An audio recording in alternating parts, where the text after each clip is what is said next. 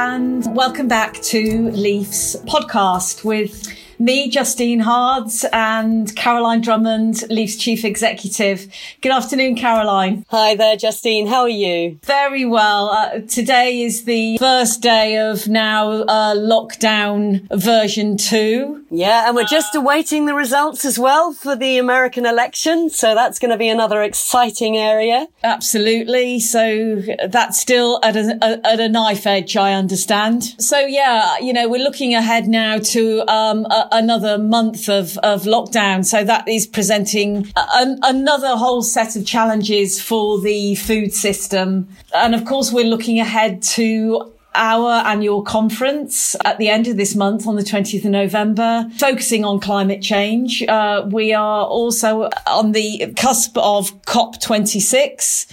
And I just wondered, Caroline, whether you could just give us your reflections on the very immediate challenges that you've considered the food system is going to be facing over this next month, but also looking ahead to the topic of Leaf's annual conference and what speakers will be addressing around the issues of climate change and this whole fragility of our food production systems. Yes, and thank you, Justine. And I guess I'll start off with the challenging piece first, which is definitely in the food systems. This time the lockdown is perhaps not quite so brutal. We know a little bit more in terms of what to expect. The schools are still there. The universities are still active. But I think what we mustn't forget is that last time we went into lockdown, the weather was very mild. We were in a situation where actually we were coming into our own season for food and produce. And actually, let's also remember that a lot of the retailers were already starting to kind of build up their stocks for the challenges around Brexit. This time, we're in a very difficult and different situation. We're moving out of the fresh produce season in particular for much of our food. The retailers have eaten into a lot of those Brexit stocks. And in addition to that, come Brexit time, come the 1st of January, we still really don't know what it's going to be looking like at the borders. And already it is predicted that there will be delays around food because of the licenses that are going to be required and ensuring that everybody who is bringing lorries over or exchanging lorries across the borders are well prepared. So there's going to be some really big challenges. And certainly, our friends in the retailer sector have been working so hard to get ready for this. And even in the processing sector, because you're talking about different labeling, because we will no longer be able to talk about EU branding. You've got challenges in terms of obviously whether we've actually physically got the produce. And in addition to that, we, from a health and well-being perspective, it was great being able to walk in the light evenings or go running in the light evenings in local parks and things like that. It's just not quite the same when it's dark and cold. And so I think, we're going to have to be incredibly inventive. And I think one of the things that was so reassuring is the community element. And I think trying to build the strength of local communities is going to be something that's really, really key.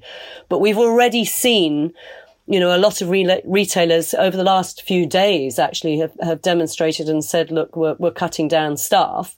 And, that in itself demonstrates a real signal of big insecurity in the economy as well. So it's not without its challenges. And I think it's just trying to work out how are we smart around making sure that we don't waste produce, that we're really tight in terms of our own personal budgets, our own personal eating and diet plans, actually, right through to just recognizing what do we need, what have we got, and then, this should really get us thinking for the long term about what should we be growing as a country, how should we be responding to the health agenda, both the physical health and farmers' part in that, but also some of the mental health issues, which I think are, again, quite a challenge. And Caroline, do you think those issues that you've outlined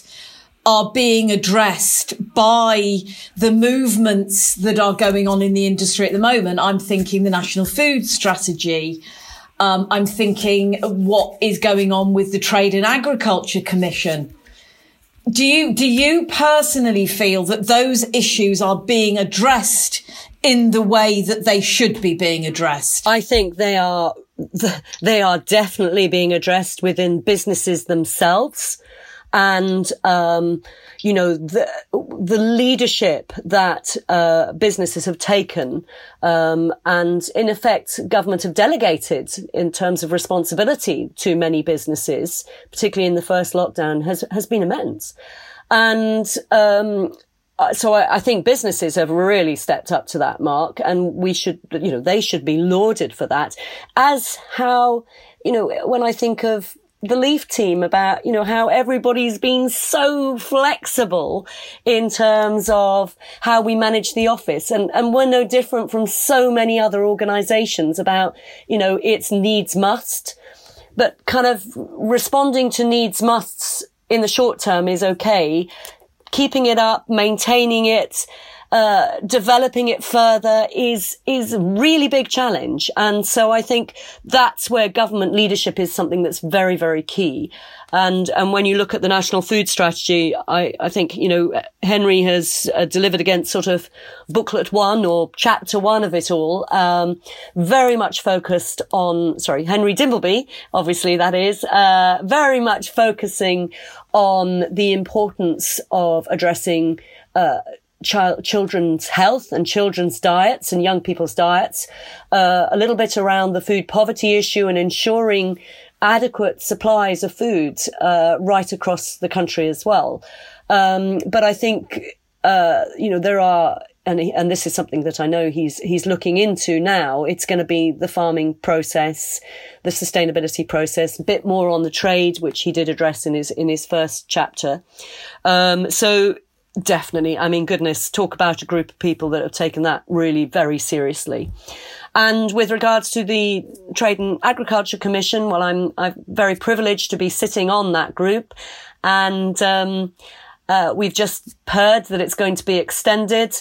We don't know what that will quite look like yet, but there is opportunity therefore for that, addressing some of the concerns around ensuring that there is government scrutiny, on trade going forwards and new trade agreements going forward, which is, going to be incredibly important. And I think, we have a very set task against, what, we are to deliver at the moment. And, going forward, that will be slightly different. Whether it'll be the same people, that's not known. But I think what is good is, I have to say Tim Smith is an excellent chairman. There is a huge amount of expertise around the table, and we are responding to a particular topic and a particular request. And I'm hugely impressed by the amount of work that's gone on, both from the Secretariat and those sitting around the table, and actually the supporting working groups. So there are 3 working groups, one which is in around competition, one about standards, and one about consumers and the sort of the public engagement piece. So I have to say, yes, I think, it's very much fit for purpose.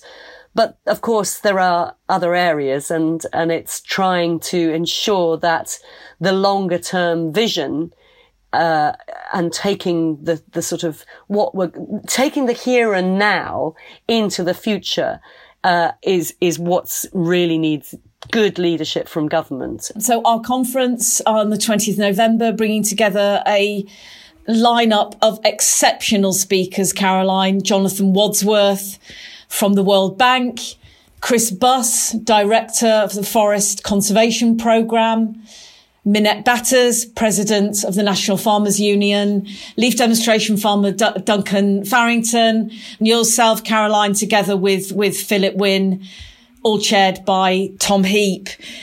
Why in particular, Caroline, with the whole plethora of climate change conferences going on at the moment, can you outline to our listeners what Leaf is particularly bringing to the table around this area of immense importance? What an exciting day it's going to be. They are a great lineup of speakers. I think what we're hoping to get out of the day that is different from what we've heard is actually a little bit more of the solution driven approach.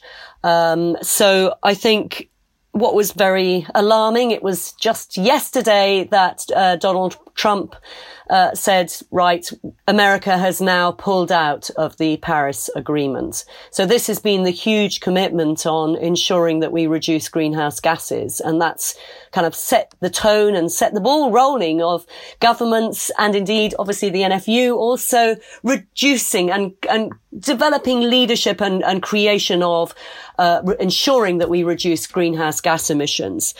What we're really going to be trying to do is get some fast and understand some good, nature-based solutions in terms of how we can not only drive change, but actually make sure that it sticks and that it really works. You mentioned about, when we all were locked down, we suddenly sort of reduced our carbon footprint really dramatically.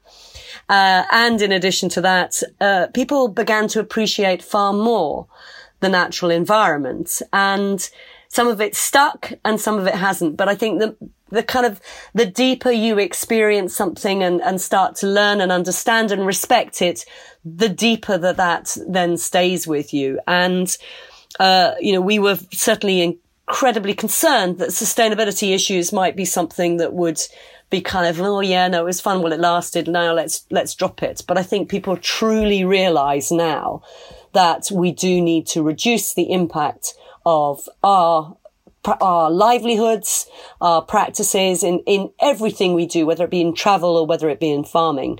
So what our conference will bring to the table is some really practical tips from people like Duncan Farrington, a leaf mark demonstration farmer.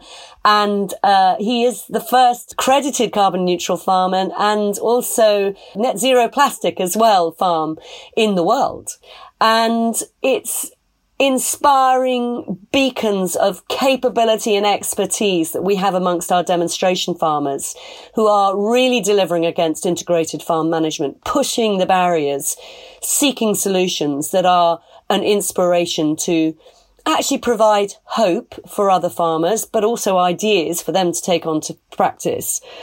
Without a doubt, the leadership from the likes of Minette has been absolutely key, setting that target, and we will continue to work with the NFU to help support their ambition of net carbon zero by 2040.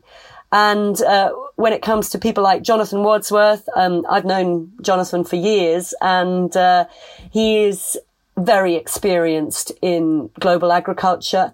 And when you start understanding the importance to the larger economy of the impact of climate change on a global scale, it is immense. And I think where the opportunity for the UK it's very much in demonstrating leadership on how to solve problems and how to work in partnerships. And that for us has been quite a key part in terms of how we have always operated over the last 30 years.